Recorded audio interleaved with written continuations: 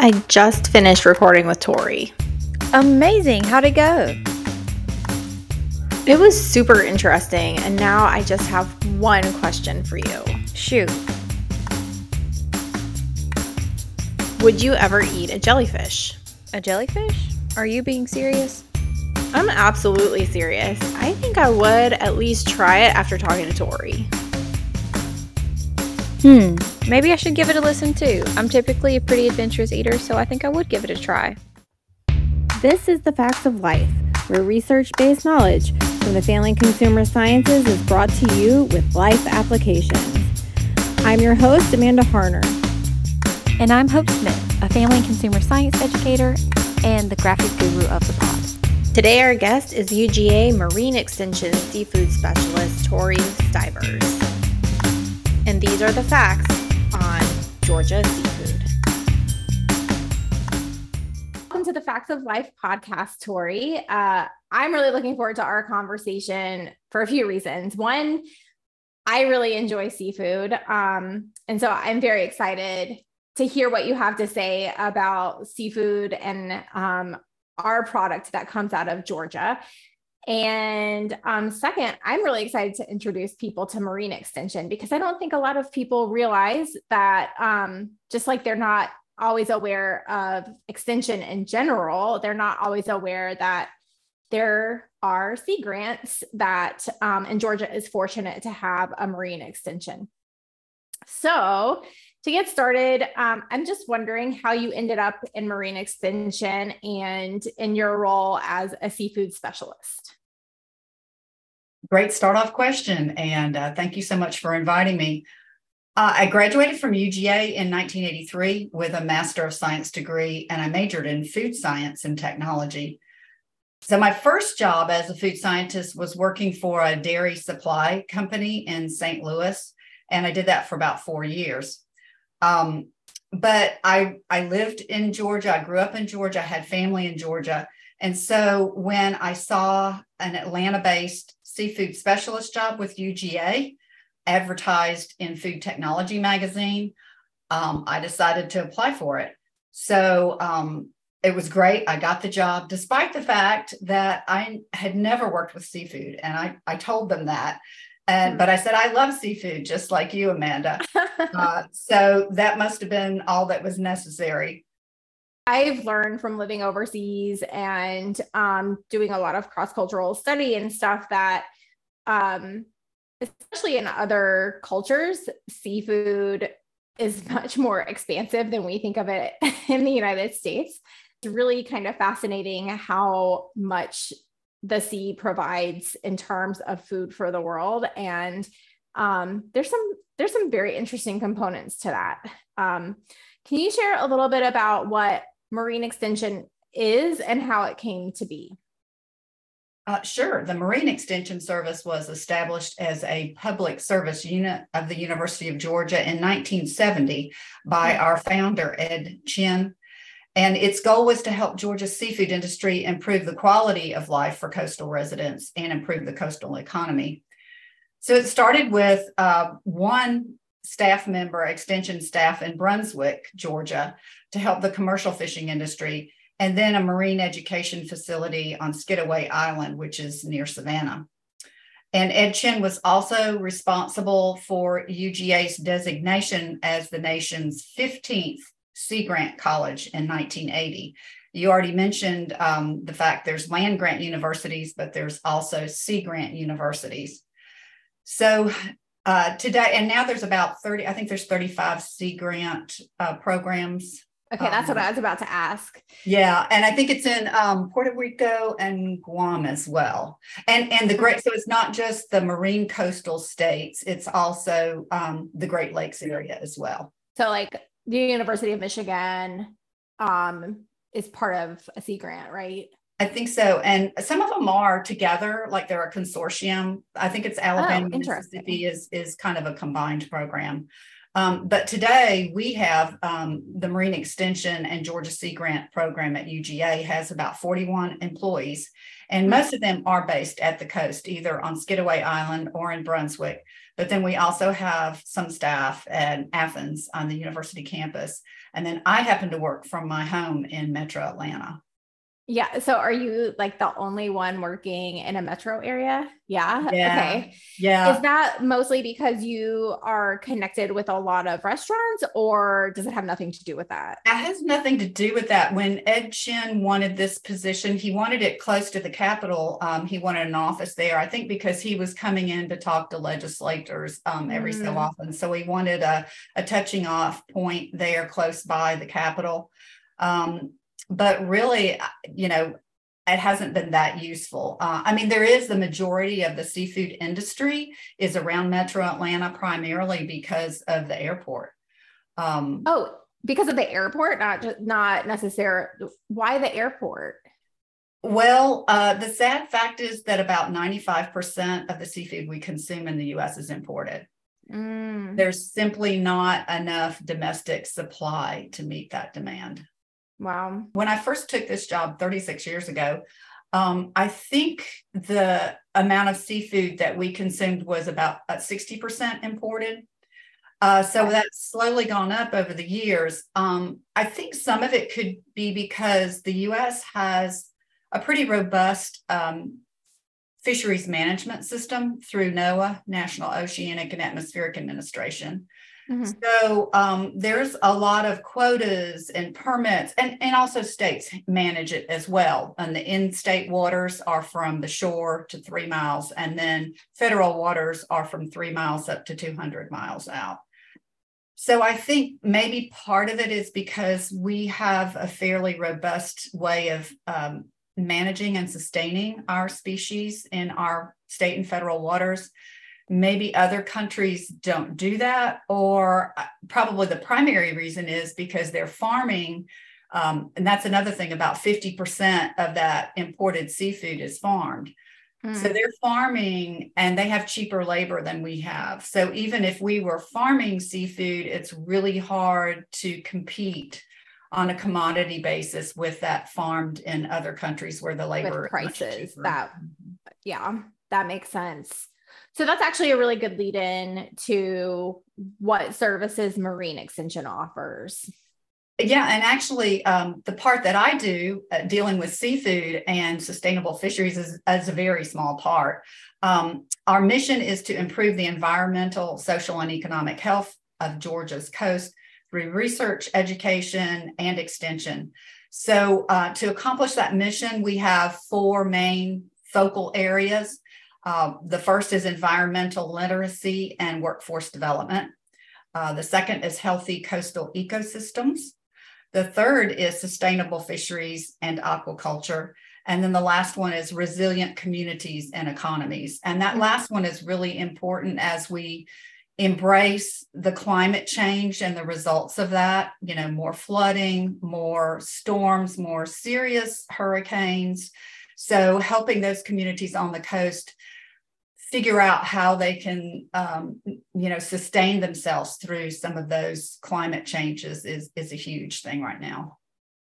Yeah, because it affects people's livelihoods in a really big way, which I'm sure as extension service working with those people in particular on the coast, I'm sure you guys hear all kinds of stories of how those environmental impacts are impacting people. So, what does your job as a seafood specialist for Marine Extension really entail? Oh my goodness, that's a hard question to answer. That's a big question, right? Yeah, because it's changed so much over the 36 years I've been doing this. But probably in the last 11 years, one of my most important duties has been to provide seafood safety, or also called HACCP, HACCP training. And that's required for wholesalers and processors. To have a wholesale fish dealer's license, they have to have that training.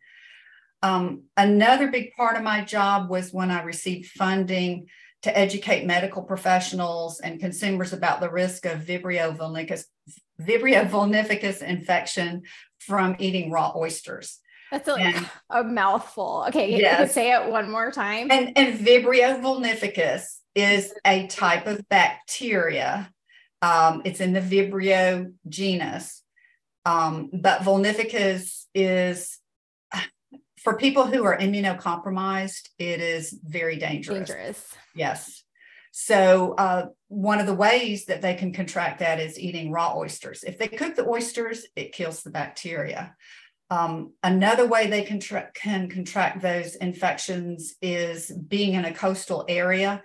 And if they have an open wound or sore, or they're fishing and they cut themselves, because the bacteria is not a result of pollution. It's a natural inhabitant of the marine waters.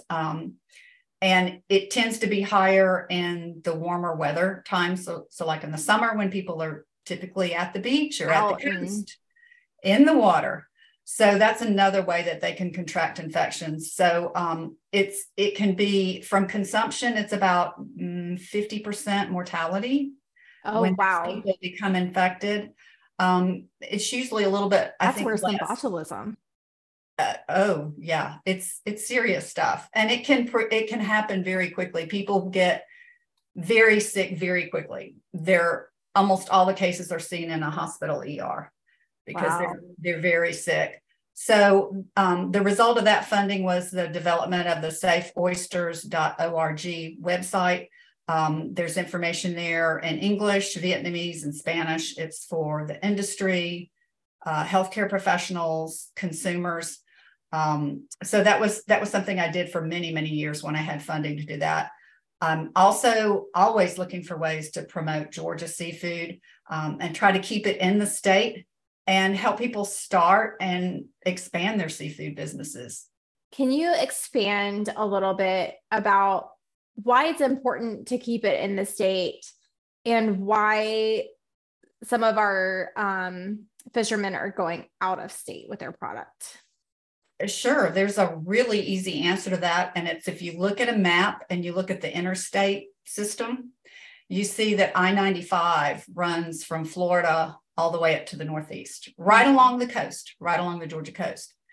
So let's take shrimp, for instance. Shrimpers are small time operators, and they have to have a dock to unload their shrimp. There's usually not that many shrimpers that own their own dock, and they unload it and then they sell it. So a shrimper has to bring it up to a dock and offload it, and then the dock tries to find buyers for it. Usually the docks do not have the resources to freeze the shrimp. So we're talking about a highly perishable product. Right. So the fact that there's huge markets in the Northeast and South in Florida, and the interstate runs right up along the coast, means that those trucks can just, when they're making their run north and south, they can just pull up to a shrimp dock, offload all that, and a day or two later be up in Northeast markets. Wow. Yeah. So it's very interesting.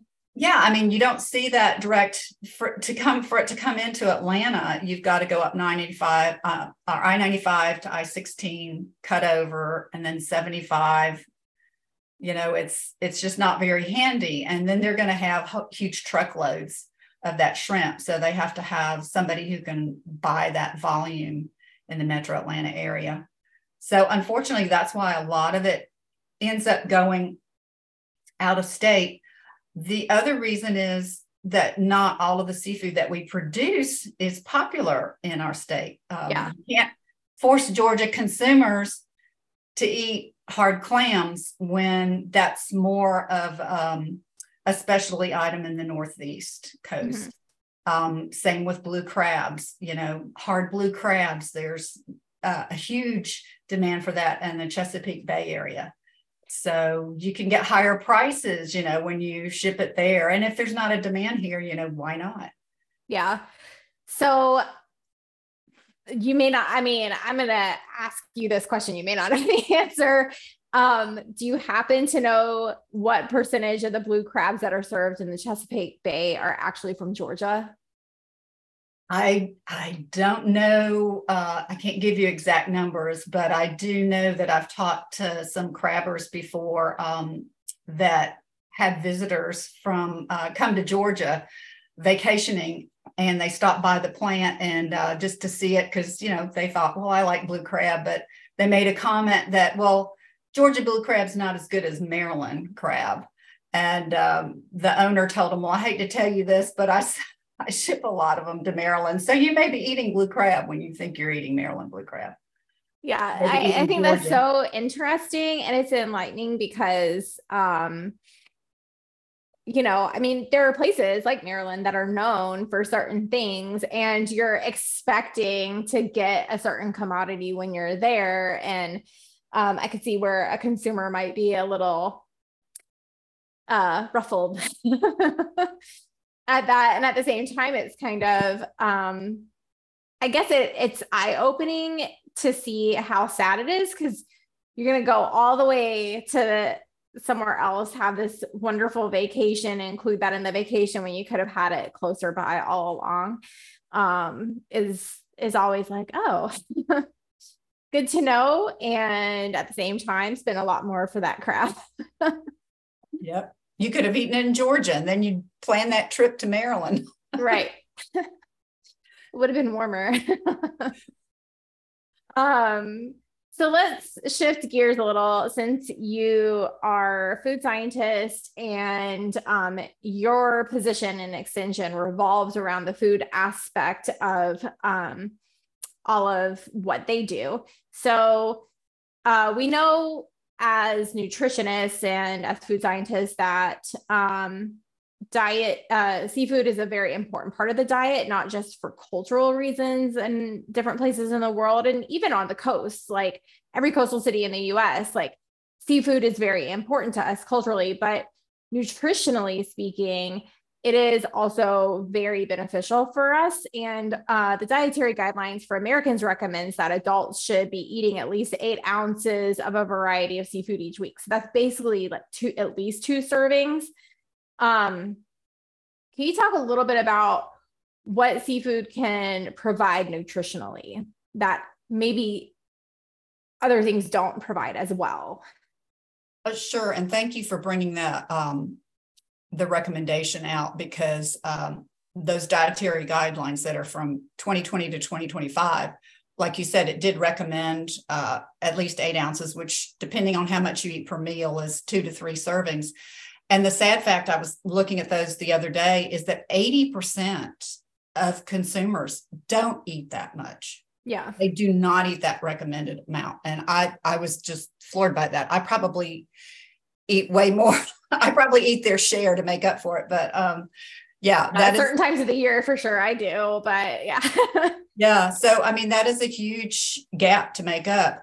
And it's an important gap because like meat and poultry, seafood has very high quality proteins. It's all the essential amino acids that you need, and almost no carbohydrates. So for people who are watching their carbs, unless you're adding breading or whatever, okay, there's no carbs in seafood. But probably the biggest advantage seafood has over meat and poultry is the type of fat that it has. It has it's fairly low in fat to begin with. Some species are higher in fat, but the type of fat it has, almost no saturated fat. There's very little saturated fat. And that's what meat and poultry have more of.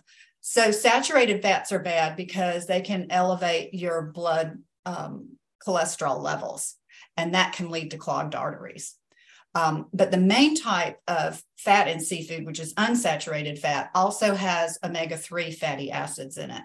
And those have been shown to reduce the risk of strokes and heart attacks. There's other sources of omega-3 fatty acids, but seafood probably has, the higher amounts of omega-3 fatty acids. Yeah. So in addition to that, it's a very nutrient-rich food. It's a good source of iodine, that helps prevent thyroid problems, vitamins D and B12, also calcium. If you're eating, like, say, canned salmon, where, the bones are very soft, or you can crush them, you can eat the bones and get some added calcium. And then also it's high in iron, and oysters are very high in zinc. Zinc, which is a really hard one to get a lot of times. Actually, the zinc is a little challenging to get in diet. Yeah, the vitamin D is a good one to bring out too, because a lot of people struggle to get enough vitamin D, and we don't always explore some of the other sources that comes from that we might enjoy, that just where it's naturally there, as opposed to taking a supplement, because, or even beyond a supplement, like having a food that has had it injected into it, which is essentially somewhat almost like having a supplement. But a lot of studies related to supplements have shown that you get more benefit out of the complexity of the food itself than just isolating the vitamin and taking it that way. And there's still a lot that food science is learning about that. But I think that's one point to kind of bring up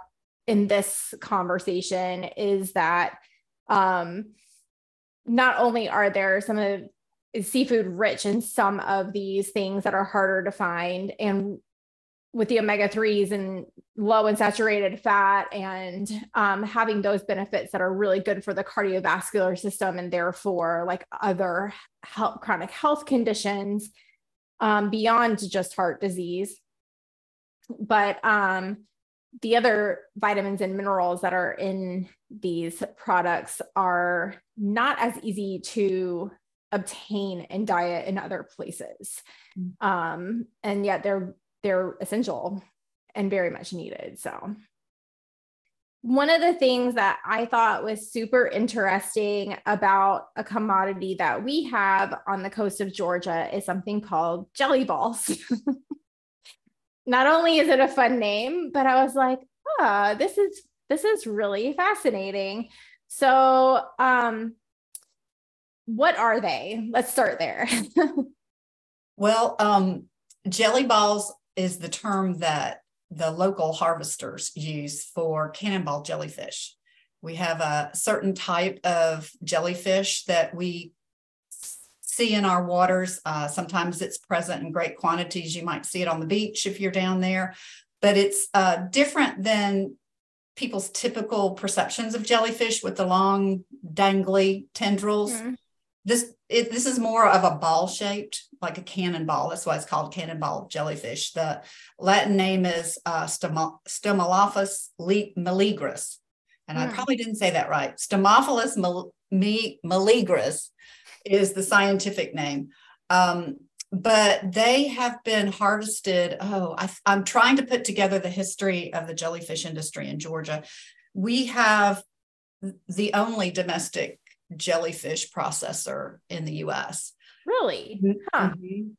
And I think he started operating maybe in the late 80s or 90s. That's something I was hoping to do before I retire, is write the history of the jellyfish industry in Georgia. It's processed for human food. I mean, maybe there's some people that are processing it for pharmaceutical use or bio ingredients, but I'm not familiar with that.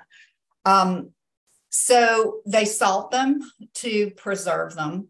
And then that gives it about a 2-year shelf life. And their primary customers are Asian countries.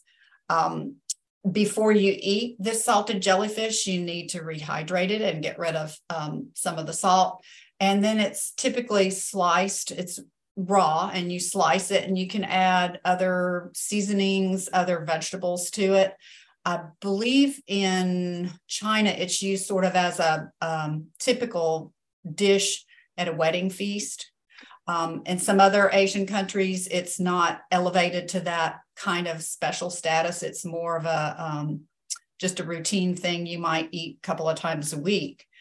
It does not have a texture like octopus. It's a very fragile texture. Huh. And if you try to cook it, you have to be very careful because it'll just kind of dissolve. It has a lot of collagen in it. It's not high quality protein, but it does have a lot of protein in it. So the processor on the coast processes that we've had a hard time with the anti-trade war between China and us. So some of his customers that he exported the product to haven't been ordering it from him because it's greatly increased the price with the tariffs. So I've been trying to help them find domestic buyers for it. That would eliminate the need to export it. And frankly, it could be that it's exported to Asian countries, rehydrated, further processed, packaged, and then shipped back into the U.S. and sold in Asian markets. We don't know, but that maybe could be happening. I mean, that's a long journey to go all the way around the world and back, just to be consumed in the U.S. So have you ever tried it? Yes. What would you can you compare it to anything? Not really. So the flavor is bland. The flavor is whatever you add to it. People always laugh when I tell them this, but being a food scientist, I was always descriptive with texture and flavors. To me, what it reminded me of, the first bite into it was a crunch.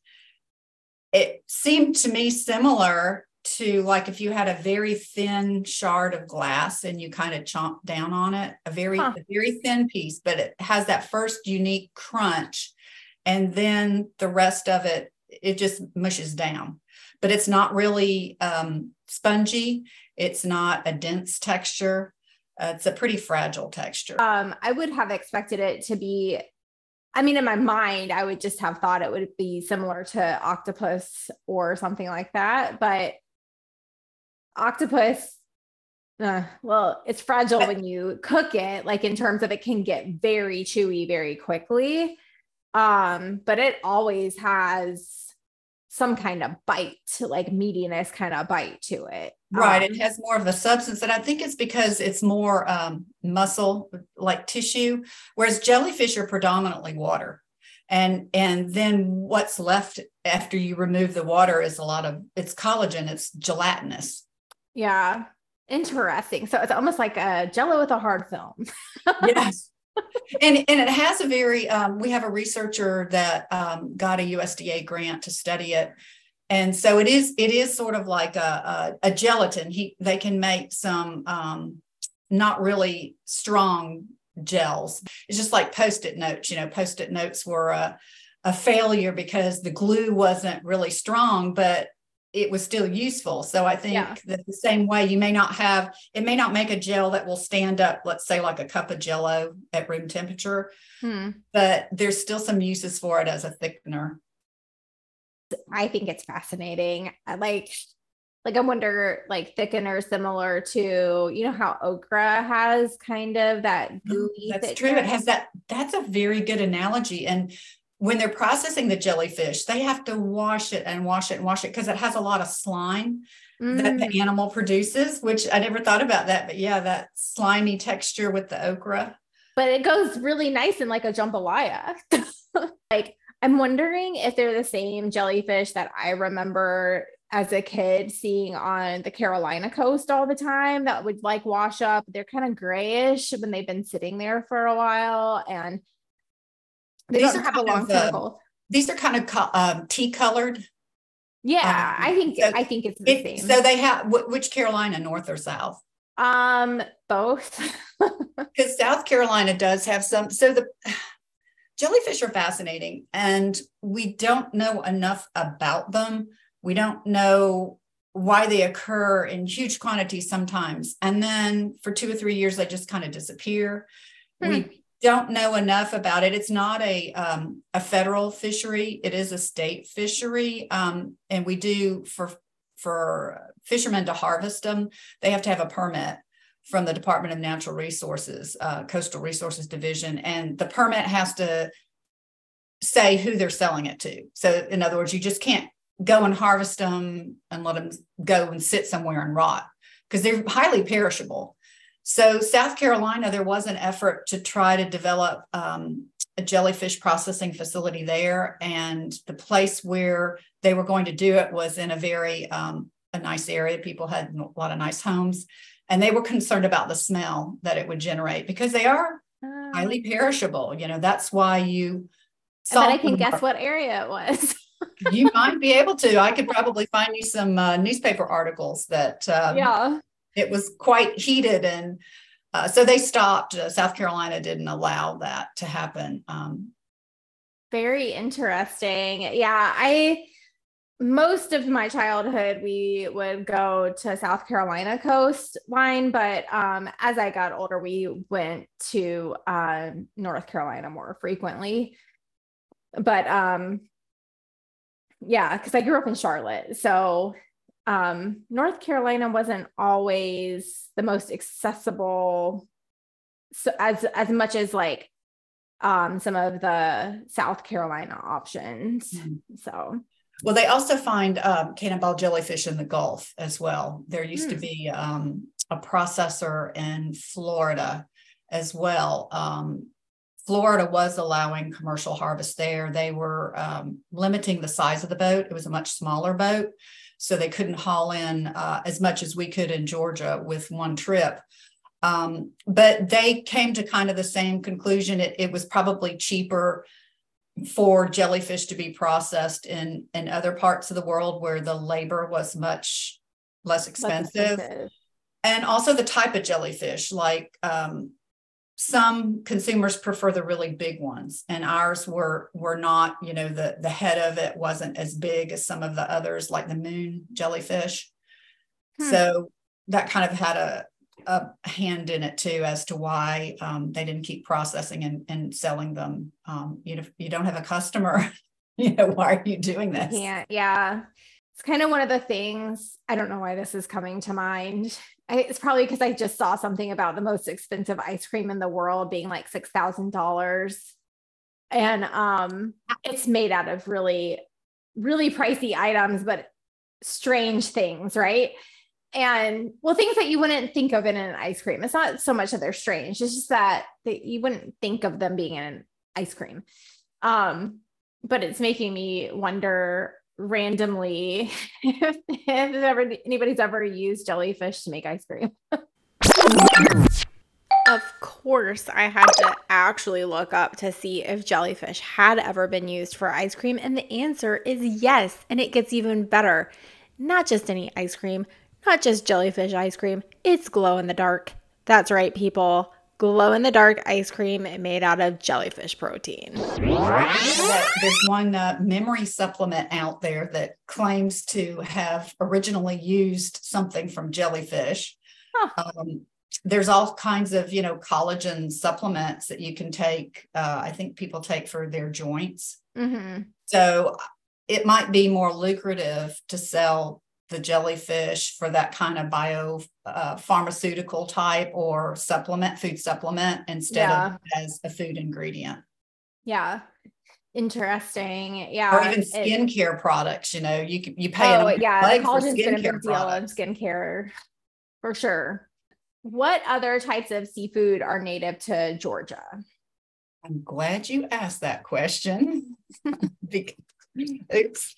Because I hope to show you some. Let's see. So we definitely have probably our most valuable commodity is in terms of value and volume, our shrimp. Mm-hmm. And this is a picture of some head-on white shrimp. Don't have a picture of the brown shrimp. They are usually smaller and they come in during the white shrimp roe season. So the white shrimp, the roe on the white shrimp, usually, that's more of a lucrative thing. So people tend to want to harvest the white shrimp. Then we've talked before about the blue crab. So we have blue crab, we have hard blue crab, we have peelers and soft shell crab as well. We no longer have picked crab. We used to have processing plants on the coast that would cook the crab, and then they had people that to pick the meat out of it. If you've ever picked meat out of a blue crab, you know how tedious that is. Yeah, it is. It's pretty, but I love crab, so I'm willing to do it. You're willing to do it? Okay. You need to come to the coast and start a crab picking plant. Then that would be wonderful. Though I will say my favorite crab is Dungeness crab. I feel like you get so much meat for the work. Yes, I would agree with that. We also have, we talked about the hard clams and the fact that they're not very popular in the Southeast, not like, raw oysters. In the Northeast, they have raw clam bars. And so a lot of the Georgia clams get shipped to the Northeast, some even to Canada, where there's a bigger demand for them. We are also have oysters. Now, these are nice, beautiful, large oysters. These are Georgia oysters. However, Georgia oysters growing in the wild are all clumped together, and they're not this pretty shape and round size that looks like something you would want to eat on a raw bar. Yeah. But our shellfish research lab on Skidaway Island is working with different methods. We're doing cages now. The Department of Natural Resources has finally allowed caged oysters. Traditionally, they've only been on the ground. And so we're working with caged oysters. We're working lots of to trying to get that industry growing. That these are to do these single shell oysters like this, these beautiful oysters to compete with other states. Yeah, interesting. We also harvest some finfish. There's not much, just because it's not as lucrative as shrimp. Shrimp is the commodity that we eat the most of in seafood. We eat on average 5 pounds of shrimp per capita. And we don't have salmon's another popular one, but we don't grow salmon in Georgia. We don't have salmon here. But these are some beautiful vermilion snapper, similar to red snapper. We also have, these were not harvested from Georgia, but that's mahi-mahi, also known as dolphin fish. But mahi-mahi. That can be caught off the coast as well. This is a good place to talk about one of your major accomplishments during your career with marine extension was the Georgia Seafood Directory. So it is accessible to anybody online. Can you tell us a little bit more about the intent of the directory and how Georgians can utilize it? Sure. So it's georgiaseafood.org is the URL that's really easy to remember. And it was originally developed to be a list of wholesalers, Georgia wholesalers. So many people buy seafood from someone out of state. And so just to let them know that there are wholesalers in Georgia that they could tap. And so it's voluntary. It doesn't have all of the wholesalers in there. It's not a comprehensive listing of wholesalers. The reason we started it is because a lot of coastal or small wholesalers didn't have the resources to develop a website. And if you can't find somebody on the internet anymore, I mean, they just don't exist. Not really, but yeah, if you can't Google their name and find them somewhere. So I've had a lot of feedback from those small companies saying that, yes, people are finding them in the directory. Now you can have Facebook pages, which are not as expensive or difficult to maintain. Because of consumers' interest in local seafood, we've added a retailer section. It's not as robust, but so if you're just a consumer, you can go and click on the retail list. And once again, it is not a comprehensive list. I don't have every restaurant. Right. Well, actually, there's one that down in Savannah that's cooks the seafood. I think you can also buy it raw from them, but it's a takeout. So I did not have the manpower, the woman power to keep it updated and to add all of the seafood restaurants. But it's a source if you're down at the coast and you want to buy some seafood. Maybe you can find a retailer there that you can purchase.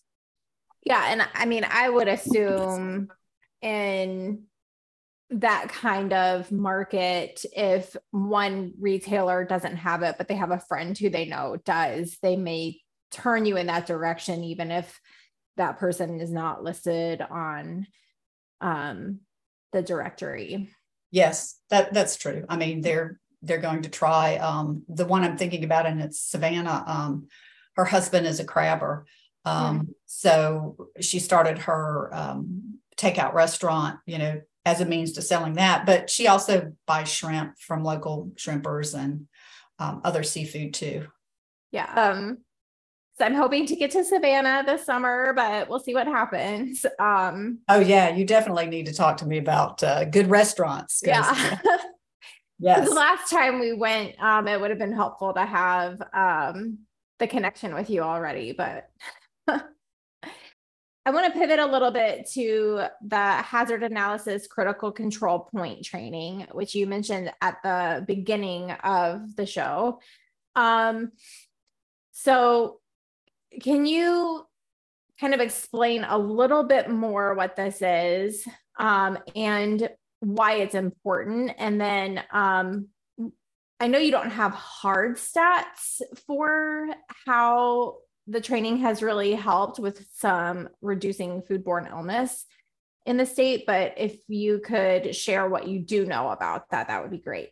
So HACCP is a preventative food safety system. It was pioneered actually by NASA and the Pillsbury Company to produce safe food for the space program. I did not know that. Yes. Well, you do not want your astronauts to be sick in space. So no, that would not be good. So it requires that food processors analyze their products and to determine if there are any significant hazards in either inherently in the food they're bringing in or how they're processing it. And so if they do identify some significant hazards, then they have to identify processing steps to control those hazards. And then at each processing step where there's a critical control point, CCP, you develop a critical limit. So you can monitor if that CCP goes haywire, if it goes beyond that critical limit. And those critical limits are regularly monitored. So you can figure out, it's not like you just say, oh, you're supposed to be doing this. There are daily or maybe even hourly monitoring records to ensure that significant hazard is controlled. And then there's verification. So if something does happen where it exceeds a critical limit, then you immediately stop the process right there and then segregate whatever food product was made when it exceeded those critical limits and figure out, is it still safe? There's various tools you can use. Is it safe? Can I still sell it? Or no, I need to do something else with it or possibly destroy it because it's not safe. And then you look at your process to see what happened. You correct not only the product, but then what went haywire with the process. And then you also have verification records that ensure that the whole HACCP plan is working correctly. Seafood was kind of the guinea pig for this. I mean, like I said, they were using this to produce safe food for the space program. And then I think low acid canned foods may have been the next one that was using HACCP principles. Don't quote me on that. But the seafood industry back in the 80s was getting a lot of flack because people were claiming it wasn't inspected like other commodities. Like USDA has an inspector in a meat processing plant anytime they're processing. And same with poultry. And seafood falls under Food and Drug Administration. So they did not have that same type of inspection. So the seafood industry really asked for this. They wanted something to make people feel more comfortable consuming seafood, that it was safe. So in 1997, in December of 1997, is when the seafood HACCP regulation became effective.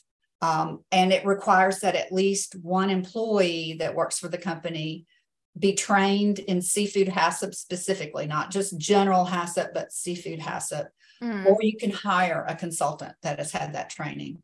So only a seafood HACCP trained individual can develop a HACCP plan or modify it and conduct the at least weekly record reviews. So it's a very important component. It's prior to seafood HACCP, the industry was more reactive. When a food inspector would come in, they would get what's called a snapshot inspection. All they knew about was what they saw was going on in the plant at the time of the visit. Whereas with HACCP, because of the records, an inspector can come in and just flip through the records and find out what happened a month prior. Or they can look and say, oh, I see, last week you had a critical limit that was exceeded, and your corrective action said you did this, this, or this. So it really gives the inspector a better idea of what happens in the plant overall, and particularly when they're not there. Interesting. Yeah, I could see where that would be super helpful. It's a little surprising that 97 is the date attached to that. I mean, that it took that long. I mean, do you know when some of the laws came out for like poultry and beef and the other types of processing? They came out soon after that. So the rest of the industry did have to fall under HACCP, but of course now it's under FSMA. So Food Safety Modernization Act. A lot of those, I think, because if you're adhering to the seafood safety regulation, then you don't fall under the FSMA regulations. There may be some overlap, like the transportation rule and some others, but I think the other commodities, I think meat, I'm not sure about poultry, adopted this HACCP system for their regulations soon after. Because they thought it was more rigorous.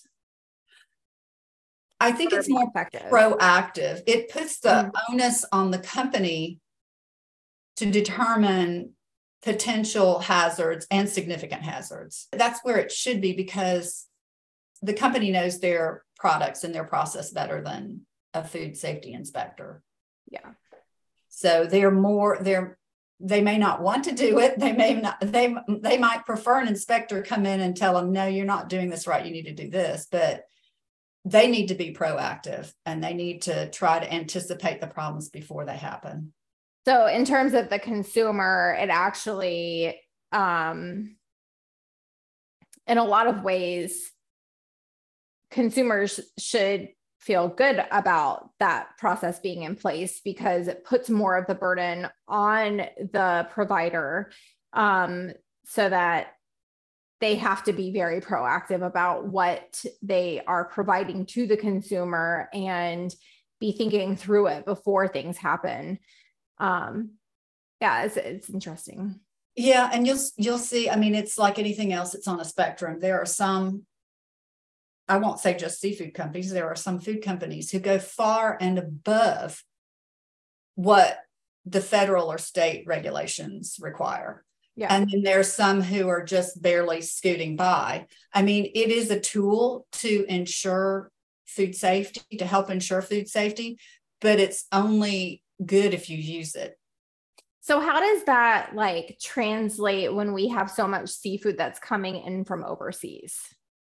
So the importers do fall under the seafood HACCP regulation. Okay. It's obviously a lot different because they don't have a facility here being inspected, although FDA is opening offices internationally to try to get a handle on more, not just seafood production, but food production in general that's in other countries. But there are still some requirements that importers have to go by. They have to get the HACCP plan from the facility, or they could do, there's several different ways they could do it. So they could go and do an inspection themselves, or their audit, to be sure that they're maintaining not only the HACCP records, but the sanitation control procedure records as well. That's encouraging, actually. I was not expecting that to be the answer. So I'm glad I asked it. So, because, somebody's going to ask it along the way. So I'm glad I thought to ask that. Yeah. Question. And we don't get too much detail, like I said, because there's so many different options when we teach seafood HACCP courses. There's so many importers, and then there's so many different options. I mean, the people that come to our course tend to be more people that are processing. They have a facility. and they want to, ensure the safety of what they're doing and in their facility here in the U.S. Unfortunately, it's not just seafood specific, but it's food safety in general. We can count cases of people who are sick if they're diagnosed and it's a reportable illness, but we can't count the number of people who don't get sick.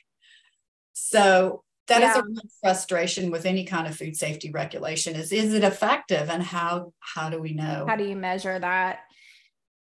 We tend to think as consumers that it's the last thing we ate. It's the last meal we ate. There was something in that was contaminated or what have you. And that's what made you sick. But we know that some of these things, like it could have been 5 meals ago. That is such a good point. And with seafood, oysters, if you're eating oysters, there's a requirement for restaurants, if you're buying it from restaurants or if you're selling it at a retail store, that they keep the tag that comes with the oysters. There should be a shellfish tag that says where it was harvested from, the dealer. And that requirement is to keep those tags for 90 days after you sold that bag or those few oysters in the store. And the reason is because they can be a source of hepatitis A virus, and that can take up to 90 days. I think the longest incubation period on record was 90 days. So wow. Can you imagine trying to remember what you ate 3 months ago? 90 days ago. Yeah. Unless you happened to be from Atlanta and on vacation at the coast 90 days ago. Well, thank you so much, Tori. I really appreciate it. I think a lot of other people are going to appreciate this interview and all that you had to say about not just the industry, but some of the things that just are helpful to be thinking about in terms of nutrition and foodborne illness and all that kind of stuff. I appreciate the opportunity to talk to you and your listeners, our viewers, and just thank you for this opportunity. Research-based resources referenced in and related to this episode of Facts of Life podcast can be found in the episode notes and description. The views and thoughts expressed in this video podcast are the speaker's own and do not necessarily represent the views, thoughts, and opinions of the University of Georgia or the guests' organizations and/or employers. The material and information presented here is for general information purposes only. The University of Georgia name, as well as those of guest organizations, and all forms and abbreviations are the property of its owner, and its use does not imply endorsement of or opposition to any specific organization, product, or service. These are the facts of life. Thanks for joining us. Check out our website at factsoflife.extension.uga.edu. That's FACS of life.extension.uga.edu.